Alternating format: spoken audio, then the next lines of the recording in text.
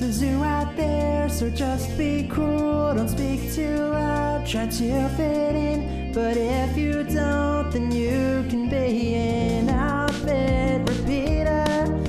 And you better believe that an outfit repeater is the best thing you can be. Just be chill, smile and wave. If you stay with us, it'll be okay. It's rough out there, but you will always have a seat with the outfit repeaters. Hello, everyone. Welcome to the Outfit Repeaters, an unofficial Lizzie McGuire recap podcast. I'm your host, Marisa Cantor, and with me, as always, is Sam Chung. Hello, Marissa. It's great to be back. And spoiler alert, we did not get Ethan Kraft onto the podcast today, although that would have been very fun. It would have been the perfect episode, but if I'm being honest, we didn't even try. It got away from us. Well, I mean, that's coming from you. But no, he will not be joining us on the podcast today. Although, for anybody who might not have heard the last episode, he did send us a cameo. It's worth checking out. So, got to take what you can get, I guess. Yeah, it's pretty fantastic. And, you know, he said he was going to check it out. By it, I mean our podcast. So if you are listening, Clayton Snyder, we appreciate you. Yeah, Marissa's actually Ethan's biggest fan. I think that Ethan Kraft is the original himbo.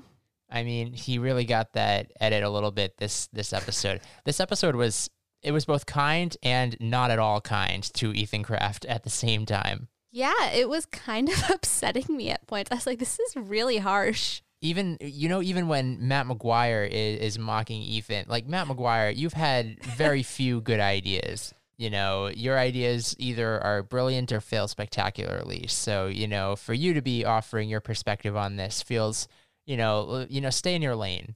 Yeah. Who are you? Ethan Kraft loves you. Yeah, you're his little buddy. Come on Yeah. now. That's just rude. There's no need for that. Ungrateful. He took you under his wing. Truly. You truly, could have truly. been his protege.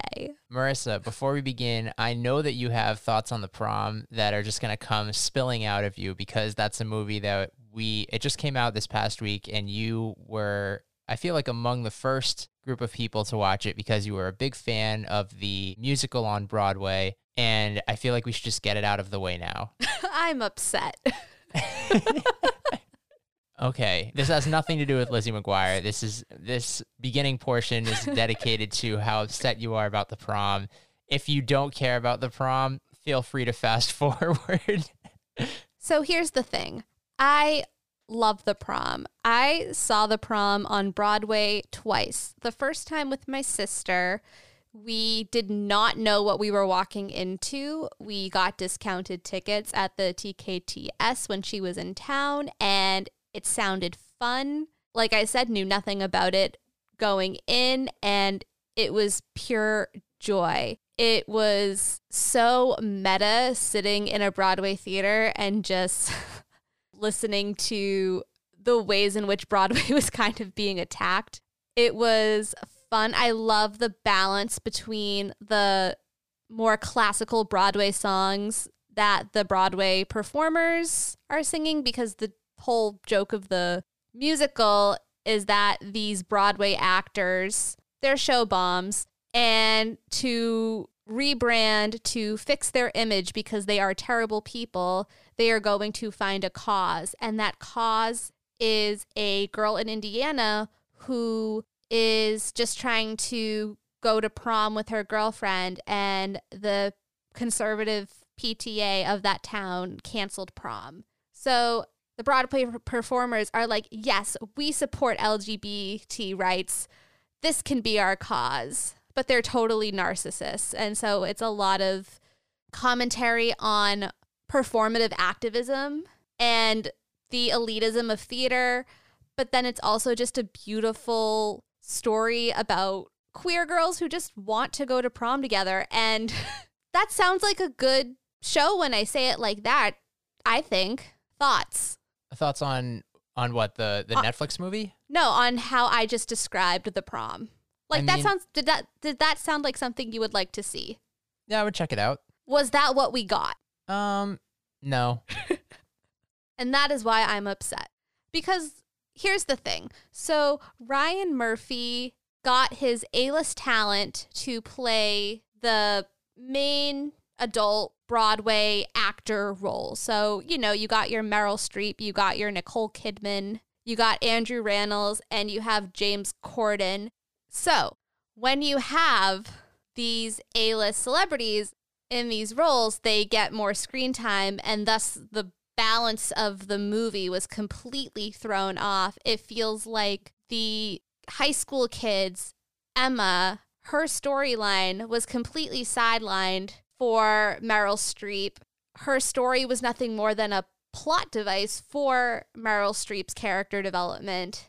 That's so upsetting to me because that is not what the musical was. So that's why I'm upset.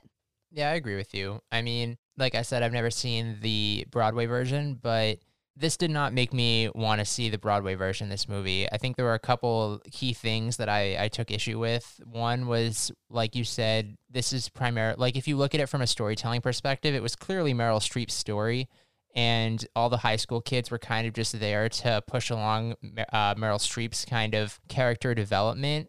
The whole impetus for them going to this town was that they saw the story on Twitter.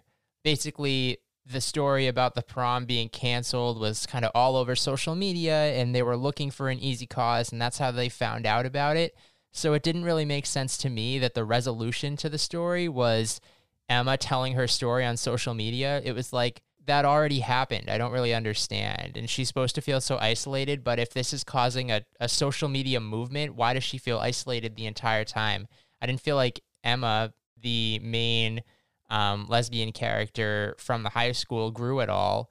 You know, she was basically the same character throughout the whole movie. Nothing profoundly changed about her character. I don't know, maybe you would tune in for the songs, but, you know, I think that one thing is universal, and that's that we should stop making, you know, movie musicals. Like, let's stop that. I think the thing about the performance of Emma in the movie is that it's like she was just being directed to smile every time she wasn't speaking, or even like through her lines, she was just smiling the entire time. When she was, you know, being actively harassed throughout the movie and traumatized, I was like, why are you smiling right now? I bet you could probably hold up the stage movie or the Broadway version and the movie, and you could be like, this is Emma on drugs.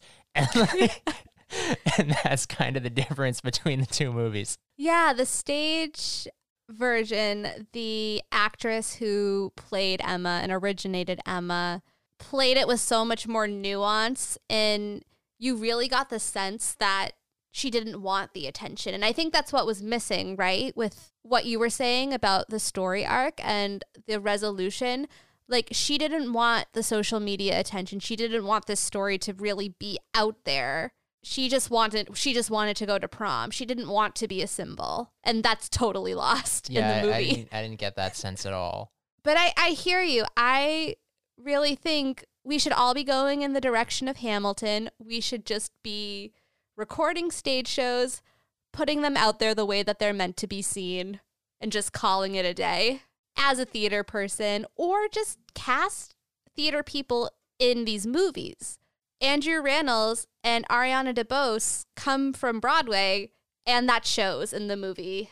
Their songs stood out just like by a landslide, in my opinion. And if you need any further proof that we should not be making, musicals into movies anymore, I would point you to the critique on Les Miserables on YouTube by Sideways, because that's really all you need to know. I enjoy everything that Sideways puts out there, but his critique on Les Miserables feels especially pointed and warranted. Yes, it did make me see Les Mis in a whole new light. I mean, I already thought it was bad, but really digging into the why it was bad, Well, And it gets into the why on several different levels. It's like from a technique perspective, bad. From a filmmaking perspective, bad.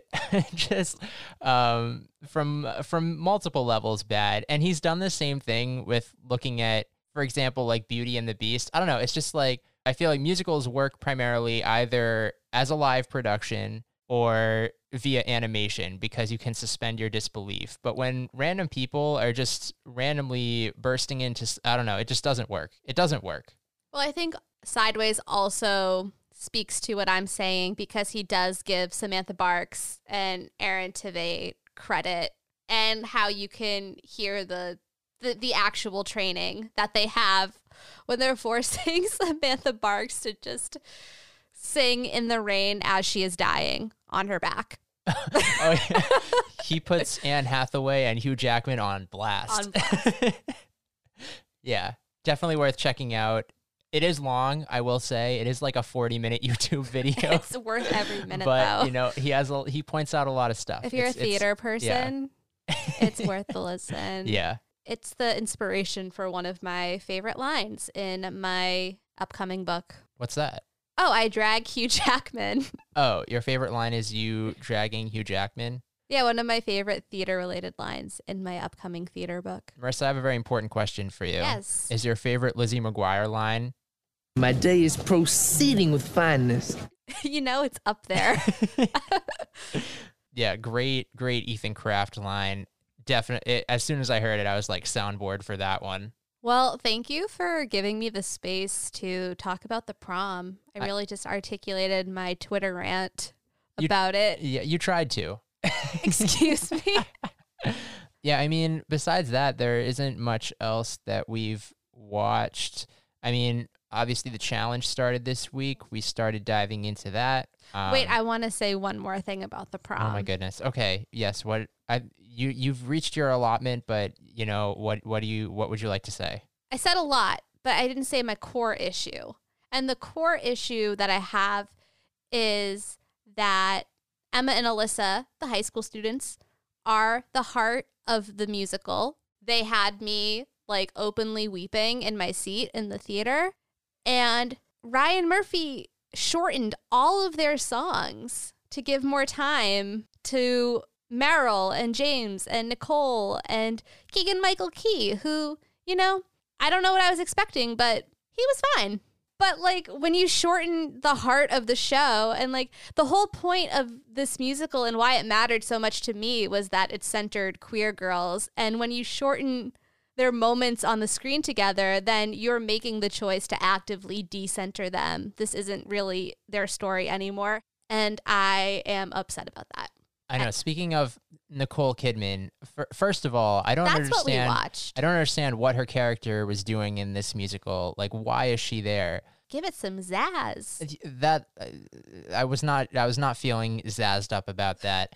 But on that note, yes, we did watch another Nicole Kidman project, The Undoing, quick 6-episode miniseries on HBO, and you know, it was all right. I feel like the end was, you know, very hyped up. If you watch television, it's nothing you haven't seen before, but you know, it was pretty good. Yeah, I think that I certainly enjoyed it. It was intriguing on a storytelling level. I just think that overall, these kinds of stories are getting a bit tired. Like, it's just another prestige drama about white people, rich white people in New York. I think that it didn't do anything for me that Big Little Lies didn't already do. I agree. It was kind of like if you mixed like Big Little Lies, Defending Jacob, and Little Fires Everywhere kind of all into one thing, you would end up with The Undoing. It's that same kind of genre. But I do think, and I said this after we finished it, I was like, I don't know, I would rather watch Defending Jacob again, honestly. Definitely an interesting program to check out for sure. I think my biggest takeaway from that is that Noah Jupe is a rising star and cast him in everything. I mean, we knew he was a rising star. Well, then his star is continuing to rise. That's not new information. I mean, we liked Noah Jupe in A Quiet Place. I know, but I haven't seen him since A Quiet Place. Yes, you have. Have I? He was in Honey Boy. Oh my God. Yeah. which was another one of your favorite movies from last year. Oh, I loved that movie. I miss going to the movies. The Shia LaBeouf, semi-autobiographical thing that he wrote in rehab. Oh, that was such a good movie. It broke me at the end. Do you remember? I started crying as the credits were rolling. That was just deeply sad to me. The whole movie, there was such a deep sadness, and the way he wrote about his trauma. It's a beautiful movie. Even Stevens just hits different now. Yeah, and Even Stevens, a program of the Lizzie McGuire era. Yeah. Yeah, crazy. Oh, it all came full circle. It really did. We did this intentionally. We meant to take this circuitous route back to Lizzie McGuire. We did it. Good job, us. Noah Jupe was also in Ford vs. Ferrari, but I know you didn't see that movie. No, I did It was not. pretty good, though. I liked that movie. Okay, so we should probably jump into the episode. But first, there is one more thing to address that came up within the past week. Really? Yes. And it is the fact that part of my birthday present from you arrived within the past week. Yes, it did. I bought it, and I was fully anticipating it to come in time for your birthday. And then for whatever reason, shipments got delayed, whatever. So it was a couple days after your birthday when it arrived. And this was not COVID vaccine related. It was not delayed because of the vaccine. This was just pure postal incompetence. I just want to point that out. Yes. So I am now officially the proud owner of the Orchids and Gumbo Poker Club I found it at a used bookstore for $6. by Magnolia Praline, property of Lizzie McGuire. Is there jacket copy on that? There is, but it's more about Lizzie McGuire. I feel like the introduction would be more apropos. For anybody curious, it's not a big book. Oh no, it's like 100 pages. Like we said, they try to pass it off as like a long sort of novel, a big Bill Dung's roman, if you will. Like a Gone with the Wind. Like a Gone with the Wind, which is what, like 1,000 pages? It's nowhere near that. It's a very abbreviated version of that. Yeah. This is the back of the book. When Lizzie McGuire's teacher, Mr. Dig singular, may I say, confirmed in print. We knew that. He only got his glow up for the episode that Kiara came on for. That's fair. Then he was Mr. Diggs. Then he changed his name back to Mr. Dig. But he was always Mr. Dig before and since then. Asks all the girls in Lizzie's class to read a very special book. Lizzie is skeptical. But after she begins the Orchids and Gumbo Poker Club, she's so totally inspired by the mother-daughter relationship in the story that she starts her very own club with her very own mother. Now, you can read the book that Lizzie loved. This edition even comes with Lizzie's own personal comments, doodles, and thoughts in the margins. Plus, it includes a scholarly introduction by Persimmon Persnickety, Ph.D., the professor who helped the world rediscover this lost classic. I feel like that was definitely not included in the show. Dr. Persnickety? Persimmon Persnickety. And there is an introduction by Persimmon Persnickety. Wow. Okay, very exciting. This is obviously a podcast of its own. It is. We will have to read the Orchids and Gumbo Poker Club and discuss Very perhaps excited. between the end of season 2 and the movie. Maybe. I mean, you have a ton of stuff that we need to revisit. You have the video game. Did you say you have Elixir already? I had Elixir, and I think I donated it Lame. to the public library. Well, you have that. I feel like you just have an assortment of things to revisit. I have my own journals in which I wrote, Dear Lizzie, your friend Marissa. But we can talk about that next week. Yeah. If you're curious about Marissa's journals as a young child, addressed to Hilary Duff. Well, no, my favorite part is that up until the spring of 2004, it's Dear Lizzie. And then there's a break from May to September. And then I come back in September and it's Dear Hillary. Not sure what happened between Wow. June and September. You learned that Lizzie McGuire is not a real person. She's being played by someone named... It's like you learned that the Tooth Fairy's not real. Yeah, it's like you were addressing your letters to the Tooth Fairy, but then you were like, Dear Mom. Dear Mom. Yeah, so I must have had quite a revelation / undoing myself in the summer of 2004. Fun times, fun times. Let's talk about the episode, Sam. Yeah, Let's do it. Let's do it. So this week we are recapping Lizzie McGuire episode 208, Just Friends. In this episode, Lizzie asks Ethan to be her partner for the dance, but he says he sees her more as a friend. She's determined to turn herself into the sort of girl he will fancy. This episode aired on June 14th, 2002.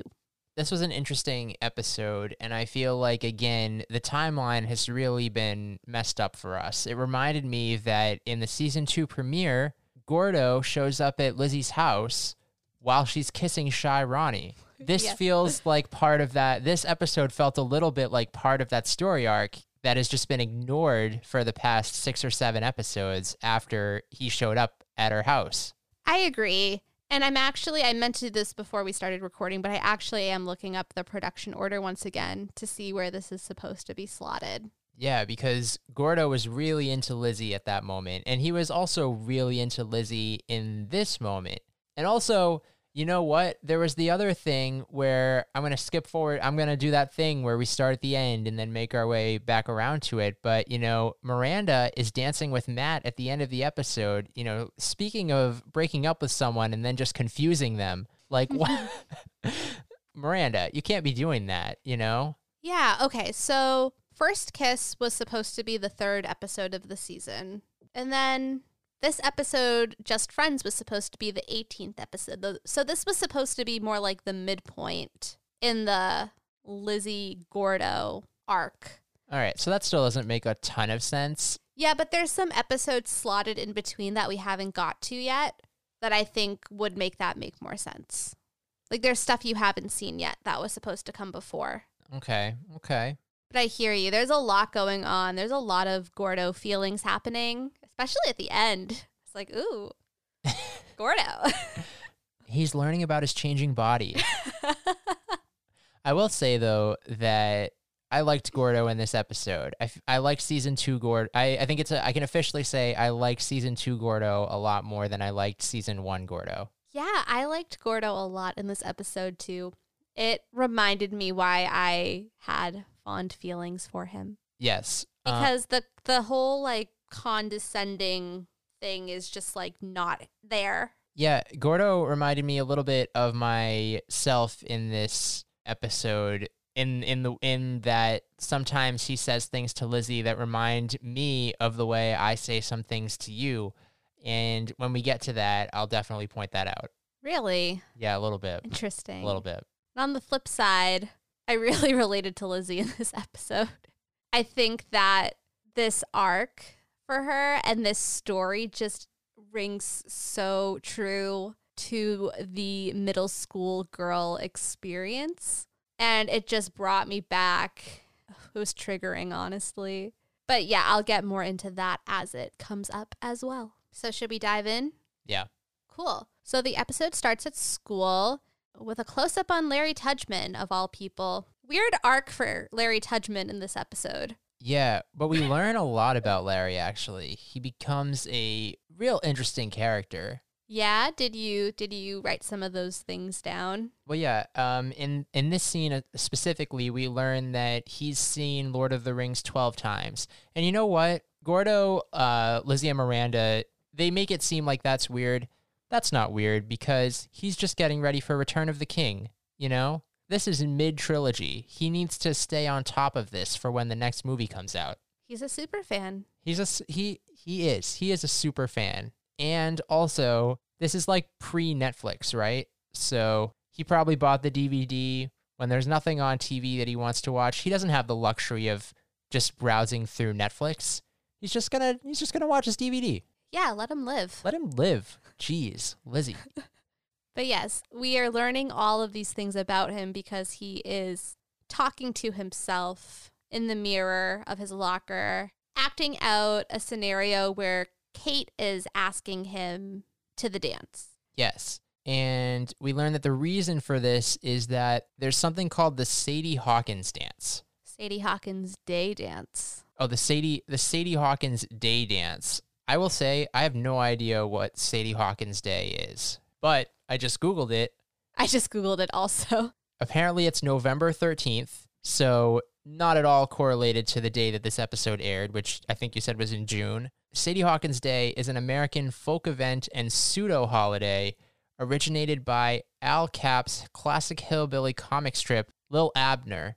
This inspired real-world Sadie Hawkins events, the premise of which is that women ask men for a date or dancing. This is a new concept to me. This is not something that ever happened at any of the schools that I attended. No, and I definitely knew what a Sadie Hawkins dance was probably from this show, honestly, and I think there are other examples of it in the media I was consuming as a kid, but in real life, nah. Middle school dances are awkward enough without the pressure of a date. Are you okay? Yeah, I'm just... This just took me down a rabbit hole. Apparently, Sadie Hawkins dances aren't the best thing because Al Cap, the aforementioned originator of the comic strip that inspired Sadie Hawkins dances, was not a great person. He was apparently a known womanizer and misogynist, as well as having sort of a history of assault. So not a great history associated with the Sadie Hawkins dance, apparently. I should have known when I Googled this that it wouldn't be all sunshine and roses. But feminism. Apparently it's not quite as feminist as one would hope. Not good. Not good. But yeah, that's the premise. There's a Sadie Hawkins dance, and Miranda's like, hey, you should ask the one and only Ethan Kraft. Now you can go out with Ethan Kraft. Yes, Lizzie's moment is here. There could not be a better time. There is an event. There is an arbitrary rule that the girls get to do the asking. This is her moment. Yeah, and this is the first Gordo thing that reminded me of something that I would say to you, because Gordo's like, you always talk about doing this and you never actually do it. Just like, do it. I'm tired of saying this to you over and over again. I knew you were going to say that because I wrote that down and then I wrote in parentheses, this is an attack. If I'm anything, I'm self-aware. That is something I do. Yeah, but this is actually quite an inspiring speech for Lizzie, and she says, you're right. I have my own power. I see it and I can be it. Yes, highlight when Gordo says that Ethan is gaga for you. I mean, why would he not be? And then Lizzie proceeds to trip over like a library rolling cart. Cut to theme song. Yeah, so, it's very hypocritical that here they are mocking Larry Tudgman for practicing receiving an invite to the dance from Kate. And yet here's Lizzie like, Gordo, will you practice me asking out Ethan Kraft? Yeah, which, sidebar for a second, where is Kate in this episode? I don't know, probably at the dance that they don't end up going to. Spoiler alert. But you would think that Kate would ask out Ethan Kraft. Doubt it. Who else? I don't, but yeah, you would. I guess, they were an item for a while. Maybe they broke up. They're in 8th grade now, so maybe Kate found herself a high school boy. Oh, maybe. All speculation. But yes, Lizzie is now essentially doing the same thing that Larry was just doing and practices asking Ethan out on Gordo, who does, a 10 out of 10 impression.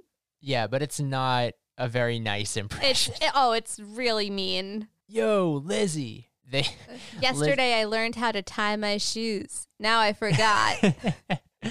Even cartoon Lizzie confesses that most of the animals at Dolphin World are smarter than Ethan. I guess that's like a knockoff SeaWorld. I would say so. Yeah.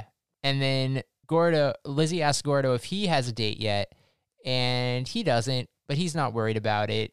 Girls don't want what he has to offer right now. He's going to lay low until he's 20. Yes, and he's changed the world. At age 20. I feel like we've gotten this kind of speech from Gordo before. This doesn't feel like the first time we've heard him sort of speak in this self-deprecating way. Yeah, it was in that episode in season 1 when I forget what the episode was, but they were talking about their futures. You don't get me now, but you will. Yeah. And being 20 is just so old.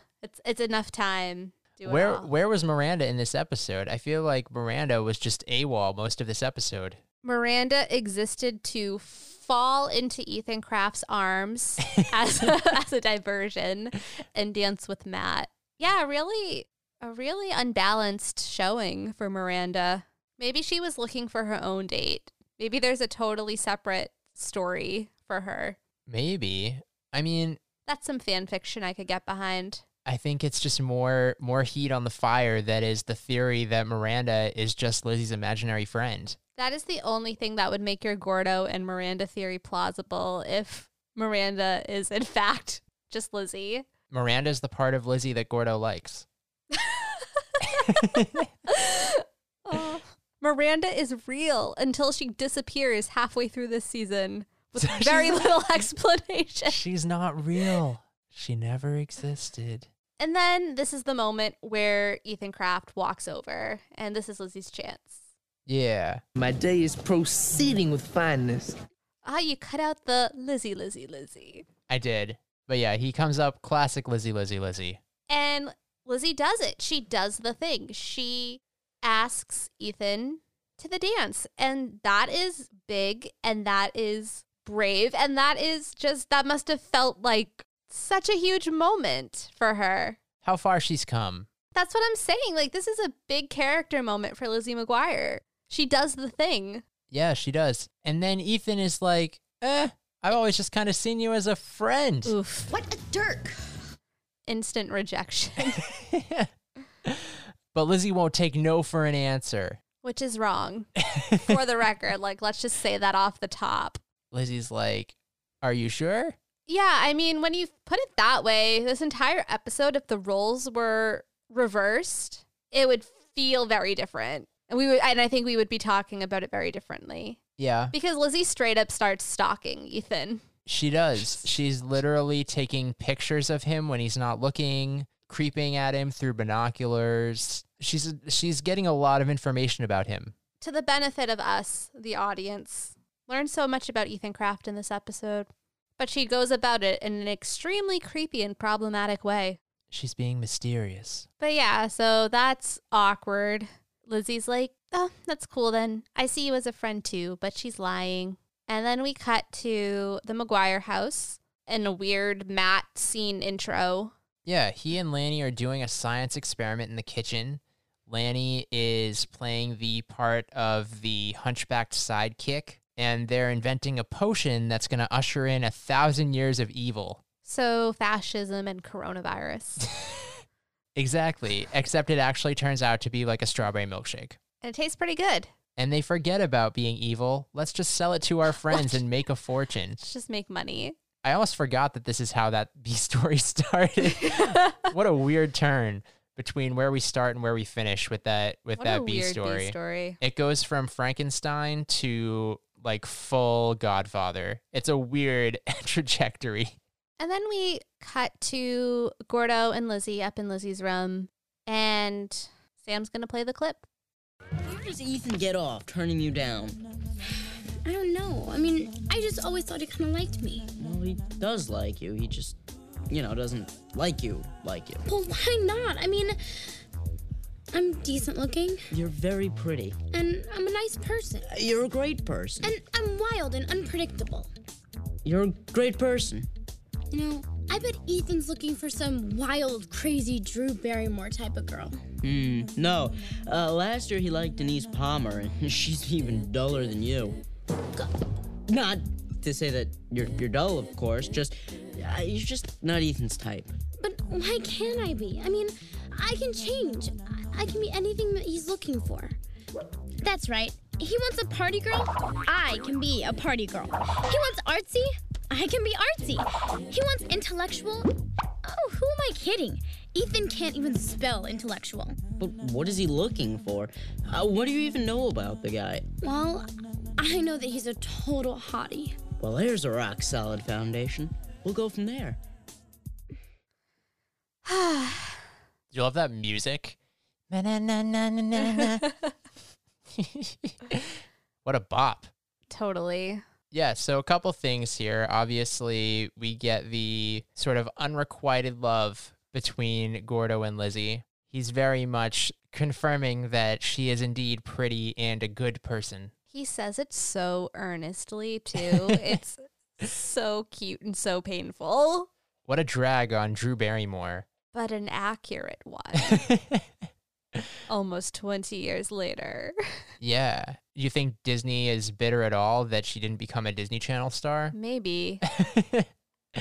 And yeah, Lizzie is basically the conclusion she comes to about Ethan is, hey, I can change to become whatever Ethan wants. And the way she says it just like breaks my heart. Like, because it rings so true. Like that feeling and that desire to, like, when you just want to be liked so badly that you think that you're the problem and you think that if you make yourself into somebody that you're not, that will appeal to this person, that will change. And obviously we get the lesson. That's just not how it works. But those feelings, that motivation, the way she even acts this scene just is massively triggering. Yeah, this spoke to you? It did.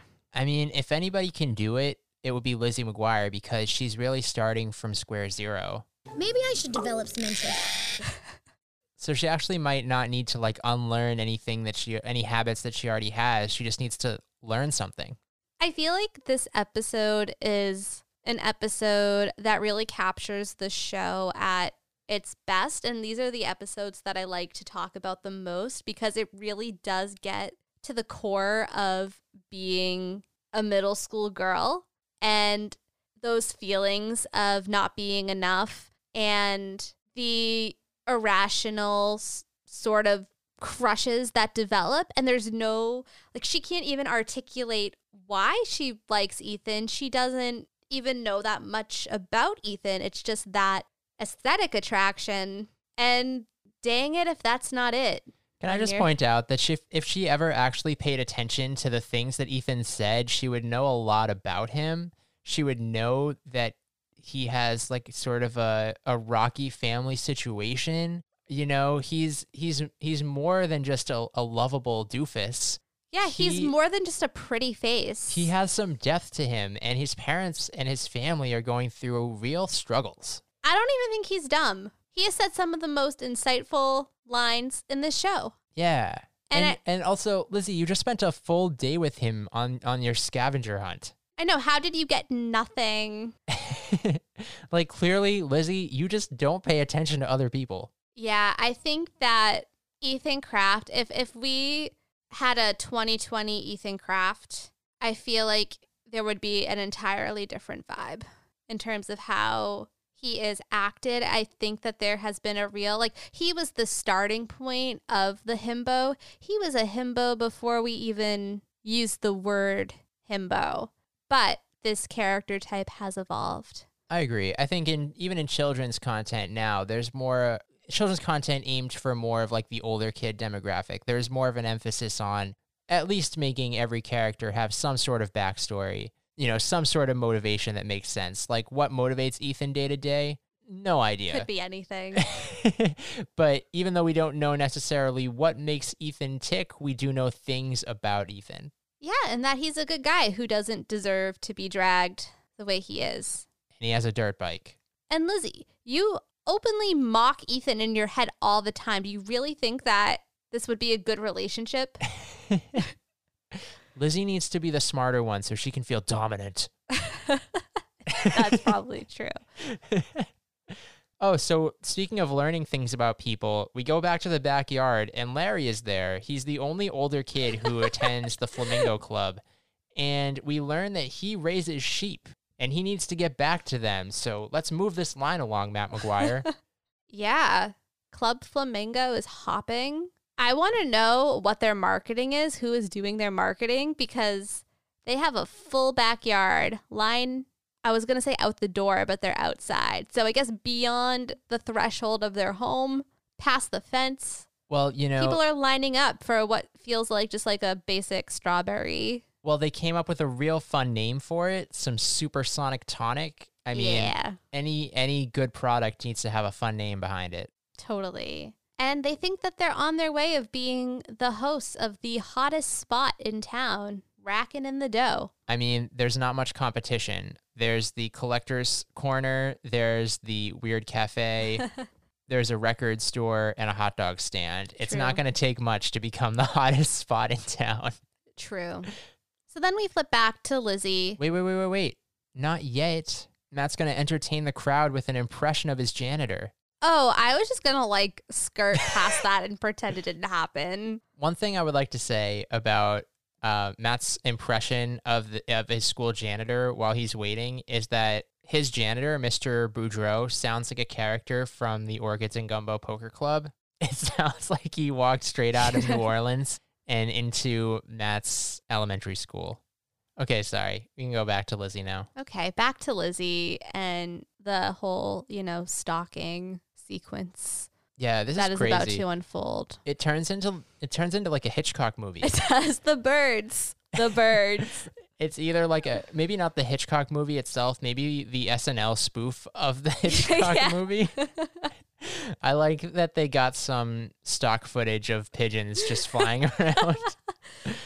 It reminded me of Dottie Frere's new music video where he just puts his face into stock footage. Oh my God, stop. That's his new Christmas song, and I love it. What a weird way to slide Daddy Frere into This the is actually podcast. why I wanted to do the podcast today, was just to slip that reference in. We also pronounce his name wildly wrong. Yeah, it's fine.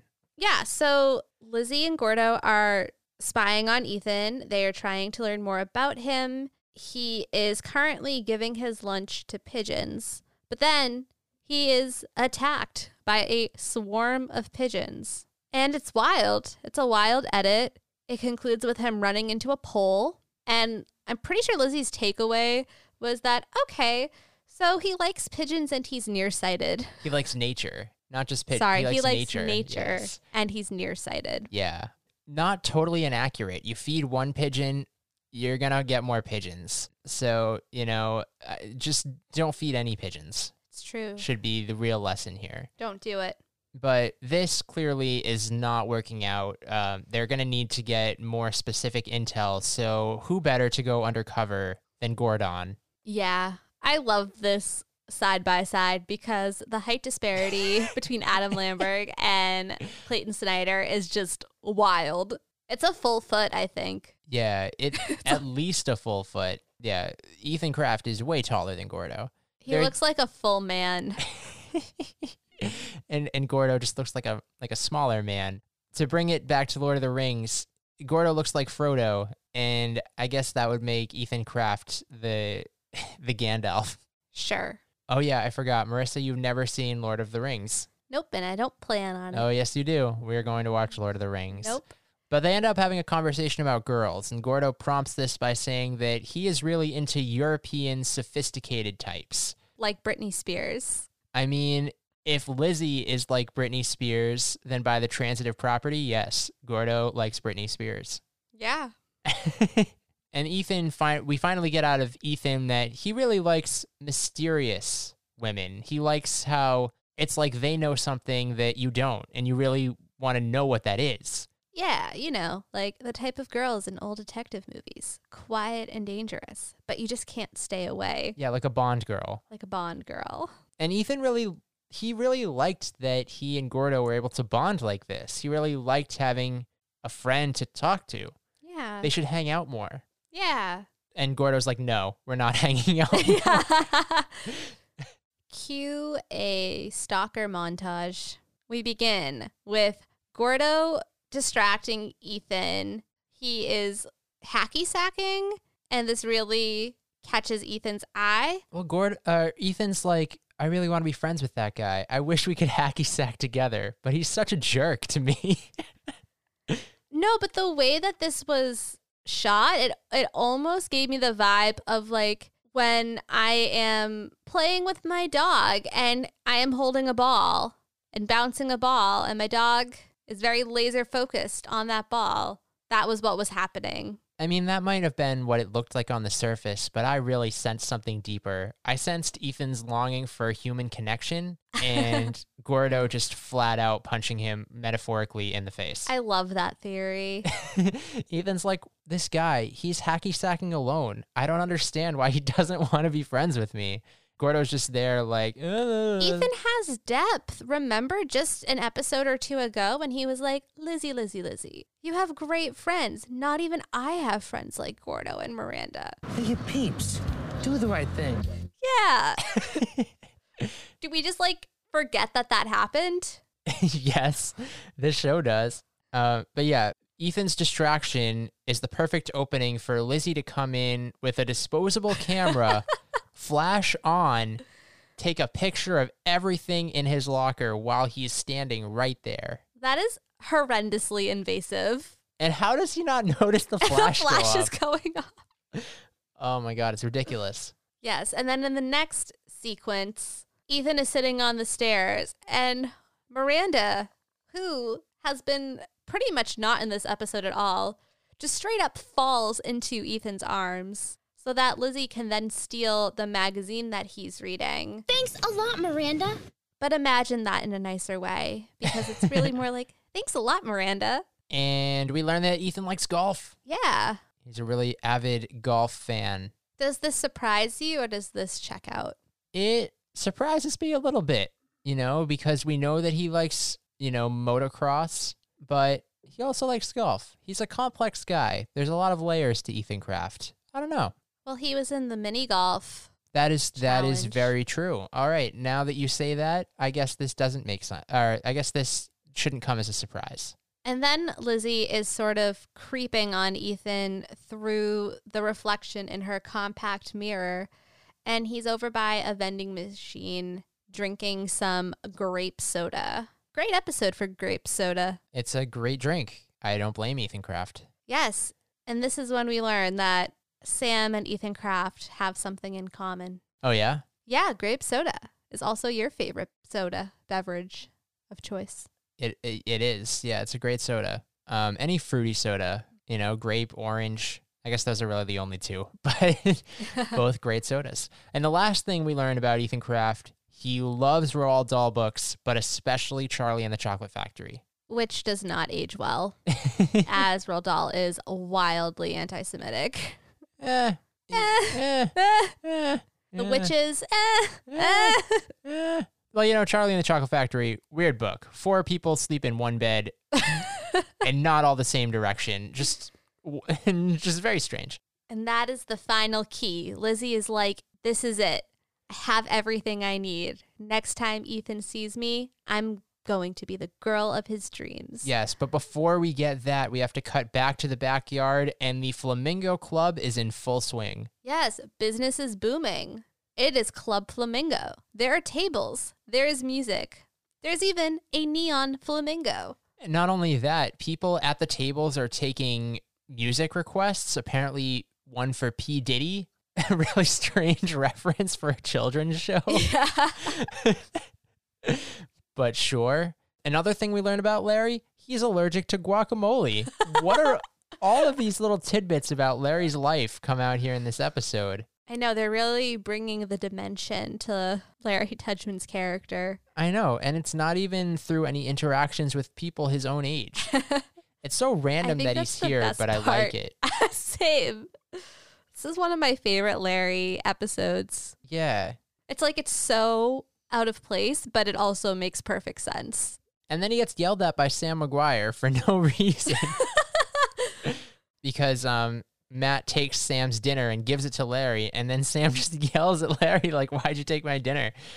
And Matt was really able to follow through on his desire to make his backyard the hottest spot in town. So then Miranda and Gordo show up to Club Flamingo, but they're not there for Club Flamingo. They're there for Lizzie. And inside, Lizzie is prepping for, becoming the woman that Ethan wants. She is wearing a hat, and she asks them if it looks mysterious. I mean, it raises a lot of questions.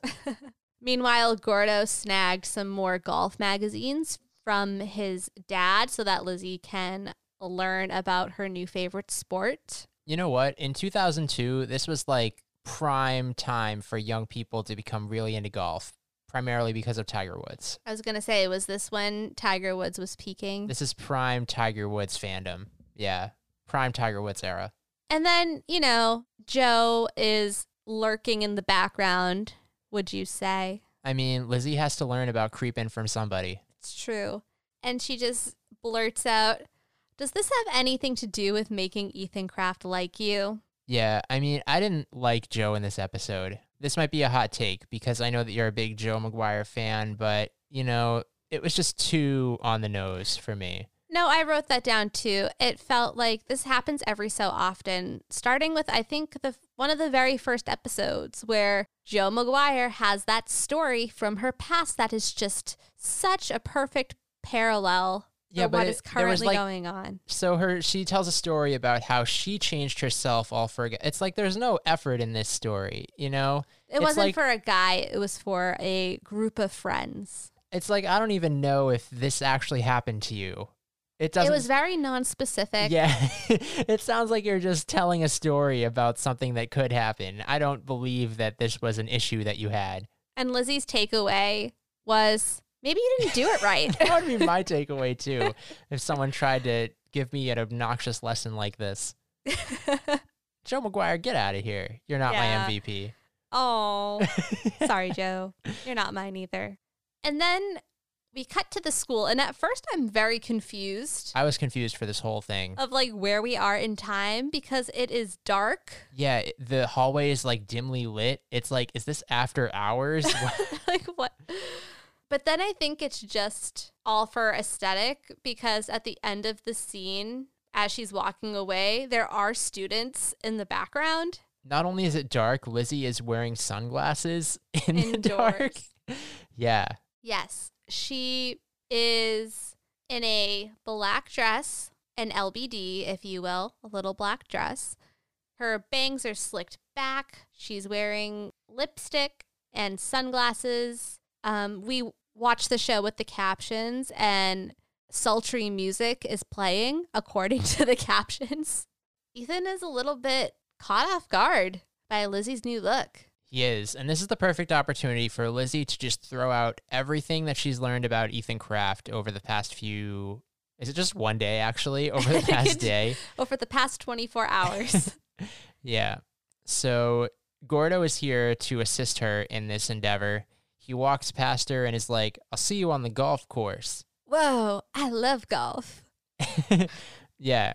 We learn that Ethan always hooks his tee shots. He has to bend his knees a little bit. But Lizzie says, what really helps me is listening to Ja Rule, Ethan's favorite musician. Now, this just made me think that Ethan was probably one of the Fyre Festival attendees. Absolutely. It makes too much sense for it not to be the case. That is now canon. Ethan attended Fyre Festival. Ja Rule is just another fully out of place musical reference. I know, like they think on a Disney Channel show. They think that the 10-year-olds watching Lizzie McGuire are familiar with the musical endeavors of Ja Rule and P. Diddy. I'm sorry, but especially like Lizzie McGuire, it's not like this is That's So Raven. This is Lizzie McGuire here we're talking about. You mean the whitest of white bread? Yes. Yes. And Ethan's like, what's your favorite Ja Rule song? I don't even know if I can name one Ja Rule song. I can promise you that went completely... I probably did not think Ja Rule was a real person when I watched this episode as a child. And Lizzie is like, oh no, I've made a huge mistake. But luckily, Ethan has the attention span of a goldfish. So she's just like, I love golf. And the crisis is averted. Yes, it's that easy. Yeah. And then she, pulls out a can of grape soda. And this is where things get crazy. Grape soda is my favorite drink in the history of the world. Whoa.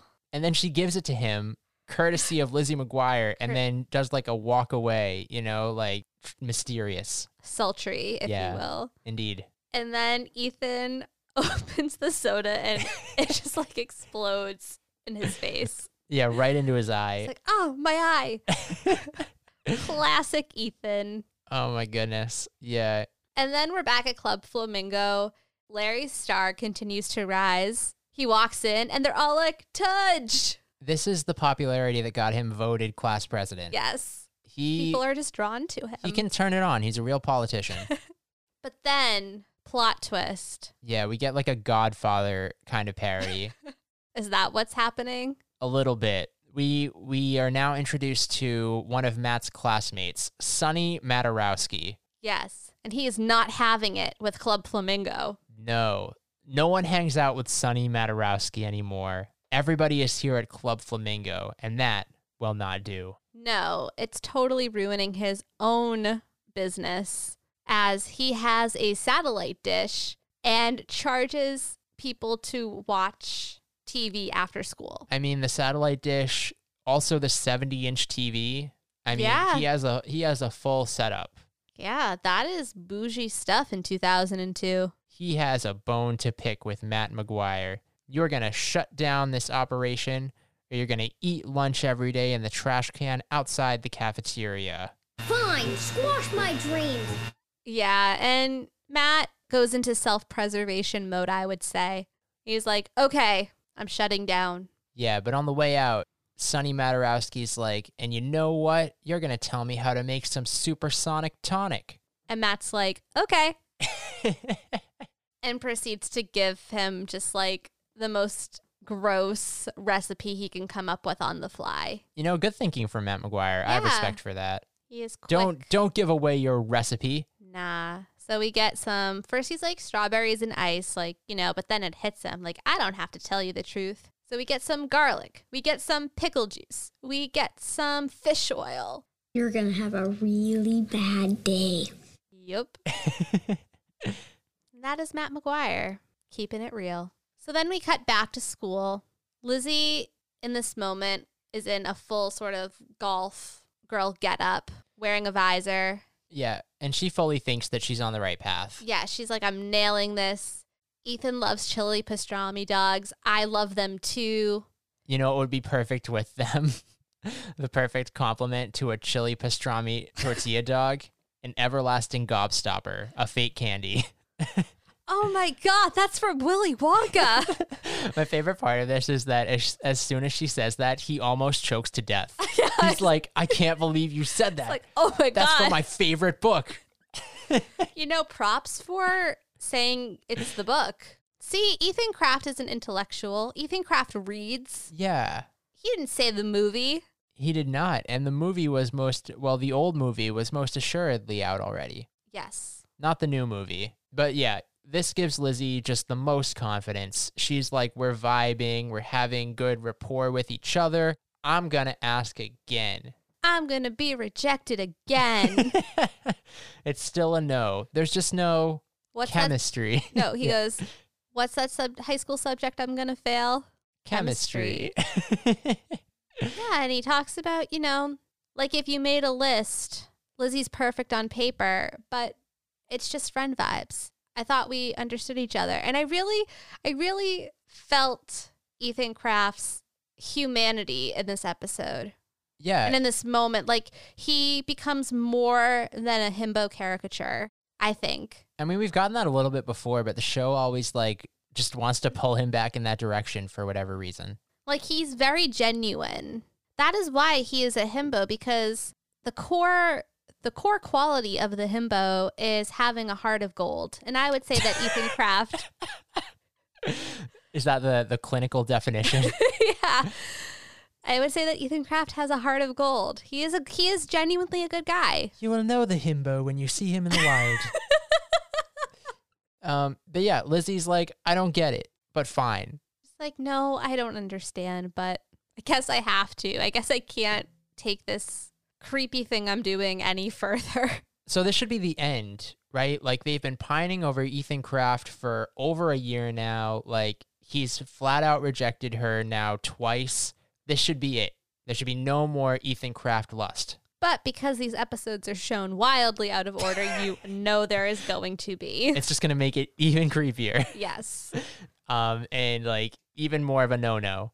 Yes. And then we get the scene of Lizzie is sad. She is home. She is staring at the fridge, just like she just zoned out. And her parents get her out of the zone. And we see that she is collecting all of her golf stuff, and it's all in one box. Now, she accumulated a lot of golf stuff over the past 24 to 48 hours, like clubs.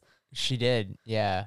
And Sam and Joe, they're really sorry that this didn't work out, but they're going to be there if Lizzie needs anything. And Lizzie's like, they don't want to control my life. They just want me to be happy. But first she's like, why didn't my parents tell me that changing myself for Ethan was never going to work? Oh, yeah, they did. Self-awareness. We love it. Mm-hmm. Yeah, it's a good push. It's a good effort at the end, but sorry, you're still not my MVP, either of you. No. Get out of here. And then we get the final scene of the episode in the backyard at the final moments of Club Flamingo. And I have to say, I loved this scene. I think the endings are usually my least favorite part of the episodes because they rarely feel right. They often feel abrupt or like too much or not enough. Like sometimes it just ends. Sometimes we get Matt McGuire improving, losing a video game. Sometimes. Are you serious? I don't know what you're talking about. That was my favorite ending. Like, I want to eat your chomp. No, I love it as a soundbite. It certainly made me chuckle heartily. However, story-wise, I think the endings to the episodes are often the weakest part. And I loved this scene. I loved the sibling moment between Lizzie and Matt.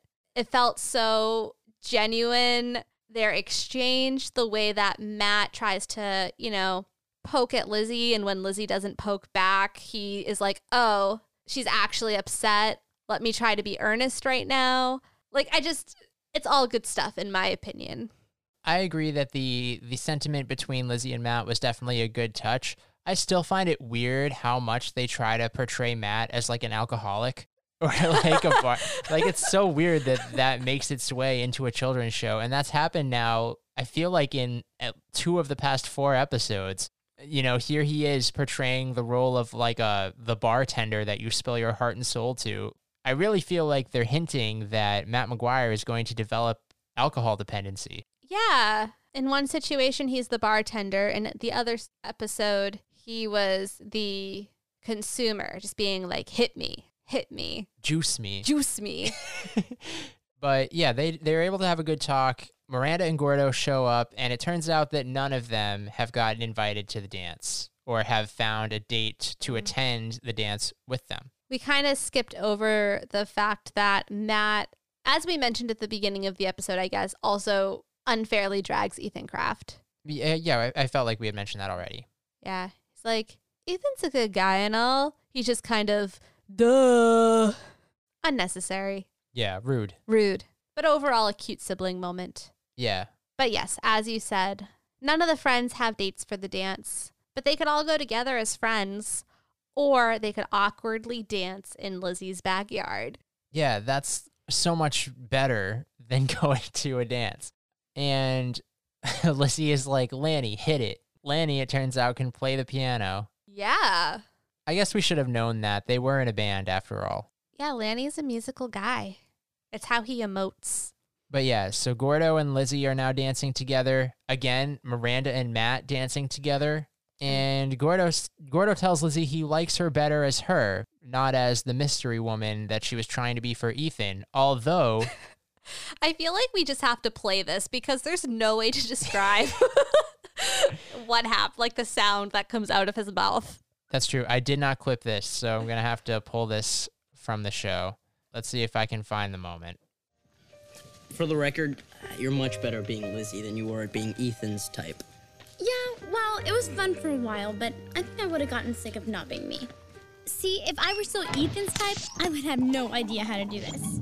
I like you better as you. Although that mystery woman thing was kinda... Oh, you think so? Isn't that what I just said? Did you? Did you really? Sam. Yes. What was that? Oh, you don't know what that was? It was a little. He like shimmies his shoulders too. I was like, oh dang. Gordo just learned a little bit about himself tonight. He did. He likes mystery women as well. You know what? And He learned that sophisticated European women are Bond women. Ooh, full circle. Yeah. And as they dance under, now you got to hear Lanny's beautiful music. The lights go out at Club Flamingo. Yep. End of episode. End of episode. So fun. This is a good one. Yes. And of course, we have a lot of outfits to talk about today because Lizzie changed her whole personality. And with that, a whole wardrobe change. Yes. So I guess we should just start at the beginning. It's a very good place to start. Miranda's back representing the UK. Union Jack. Union Jack. Yeah. I feel like I had a shirt very similar to the one Lizzie is wearing. Really? Yeah. Did you have also a purse made out of jeans? Yes. It literally That was a like real she had trend. jean shorts and she just like stitched the legs together. That was There's literally pockets in it. that was a trend. That was a trend. Yeah. I don't remember that trend at all. The belt is very extra. Like there's even a belt around it. Why is that a thing? But that was a thing. Why? I don't know. Why? I don't know. Her choker is very thick. Her pants have a lot of like patched details on them. Miranda's rocking a studded belt. And Gordo just looks like Gordo. Gordo usually looks like Gordo. We mentioned that Lanny and Matt were playing the role of kind of like evil geniuses. Very fun costumes for them. It looks like they made Lanny a hunchback by sticking maybe like a dodgeball into his shirt. Yes. Real creative thinking there. Let's talk about the next day. Gordo and Lizzie are hiding in the bush. With flowers in her hair. You know, honestly, Ethan and Gordo are rocking a similar look. That's true. Gordo looks like... Yeah, he just looks like Ethan's child. I'm sorry. He's just so much shorter. But yeah, Ethan's got like yellow button-down short sleeve over t-shirt. Miranda back in the camo. Indeed. Even a matching binder, I see. It's so that the binder can blend into her shirt, obviously. Sneaky, sneaky. Why else would anybody wear camo? We've seen that heart necklace from Lizzie as well. Have we? Mm-hmm. Oh, okay. I don't quite know what's happening on Lizzie's shirt. Me either, but I do see that Miranda is wearing an American flag shirt. She just loves countries. What is happening What do you with mean? her style? It's extremely patriotic. I don't know. Does Club Flamingo remind you at all of the Rat Pack? It feels like a Rat Pack sort of establishment. It feels like they might have repurposed some of the clothes that they had in Come Fly With Me and just used it as sort of the aesthetic for Club Flamingo. Yes, that's exactly what's happening. I just noticed that Lanny is wearing a flamingo vest, and it is adorable. He's got a huge bow tie as and well. a huge bow tie. Looks like he's been inside Sam's closet. Yes. He's here as the waiter. Excellent. Excellent touch. We love that uniform from Lanny. Wait, Really- did you cruise right on by the dress? Did I? Oh, I might have. Yeah, I apologize. I mean, what more is there to say? You already called it an LBD. It's an LBD. She does look very suave and mysterious. Looks like she's put on some lipstick. Yes. Yeah. She even has some little kitten heels on. Indeed. Very sophisticated. Indeed. And then we get her golf look, which is Florida retiree. You know, I see it. She's got the visor. She's got the vest. She's really doing her best Michelle Wee here. But yeah, she got rejected for the second time while wearing a visor. That's just sad. It's the visor. Don't wear the visor, Lizzie. Yeah, Lizzie. God. The visor is bad news for you. At least, though, Lizzie's all dressed up for the dance. Gordo and Miranda just show up. I guess they're kind of dressed up for a dance. Like, why is Miranda in a dress right now? I think that they were fully still planning to just go anyways. But Lizzie can't handle the humiliation. I guess so. Yeah, is Gordo wearing a suit He at the end of is. this? He is. He's wearing like a full blazer? What is this? Yeah. And they didn't go to the dance for Lizzie? I'm very confused, actually, now that we look at this. Yeah. But he gets to Dance with Lizzie. So who's the real winner? Look at that smile.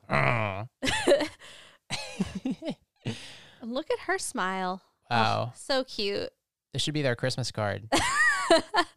This is how it all begins. Fun times, fun The times. feelings are felt. The feelings are felt. Yes.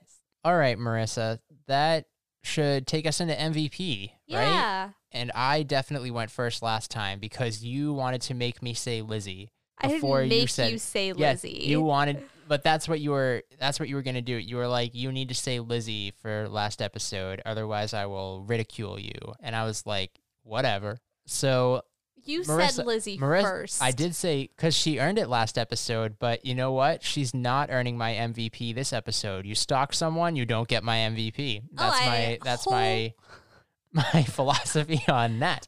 So I wholeheartedly agree.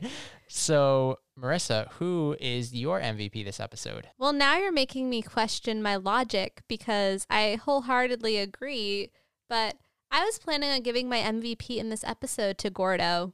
Oh, you're gonna give it to Gordo? Yeah, I think that this episode was Gordo at his best. He is there for Lizzie. He supports her as a friend. He tells her what she needs to hear, but also hypes her up. There's no judgment at any point, which I feel like season 1 Gordo there would be for sure.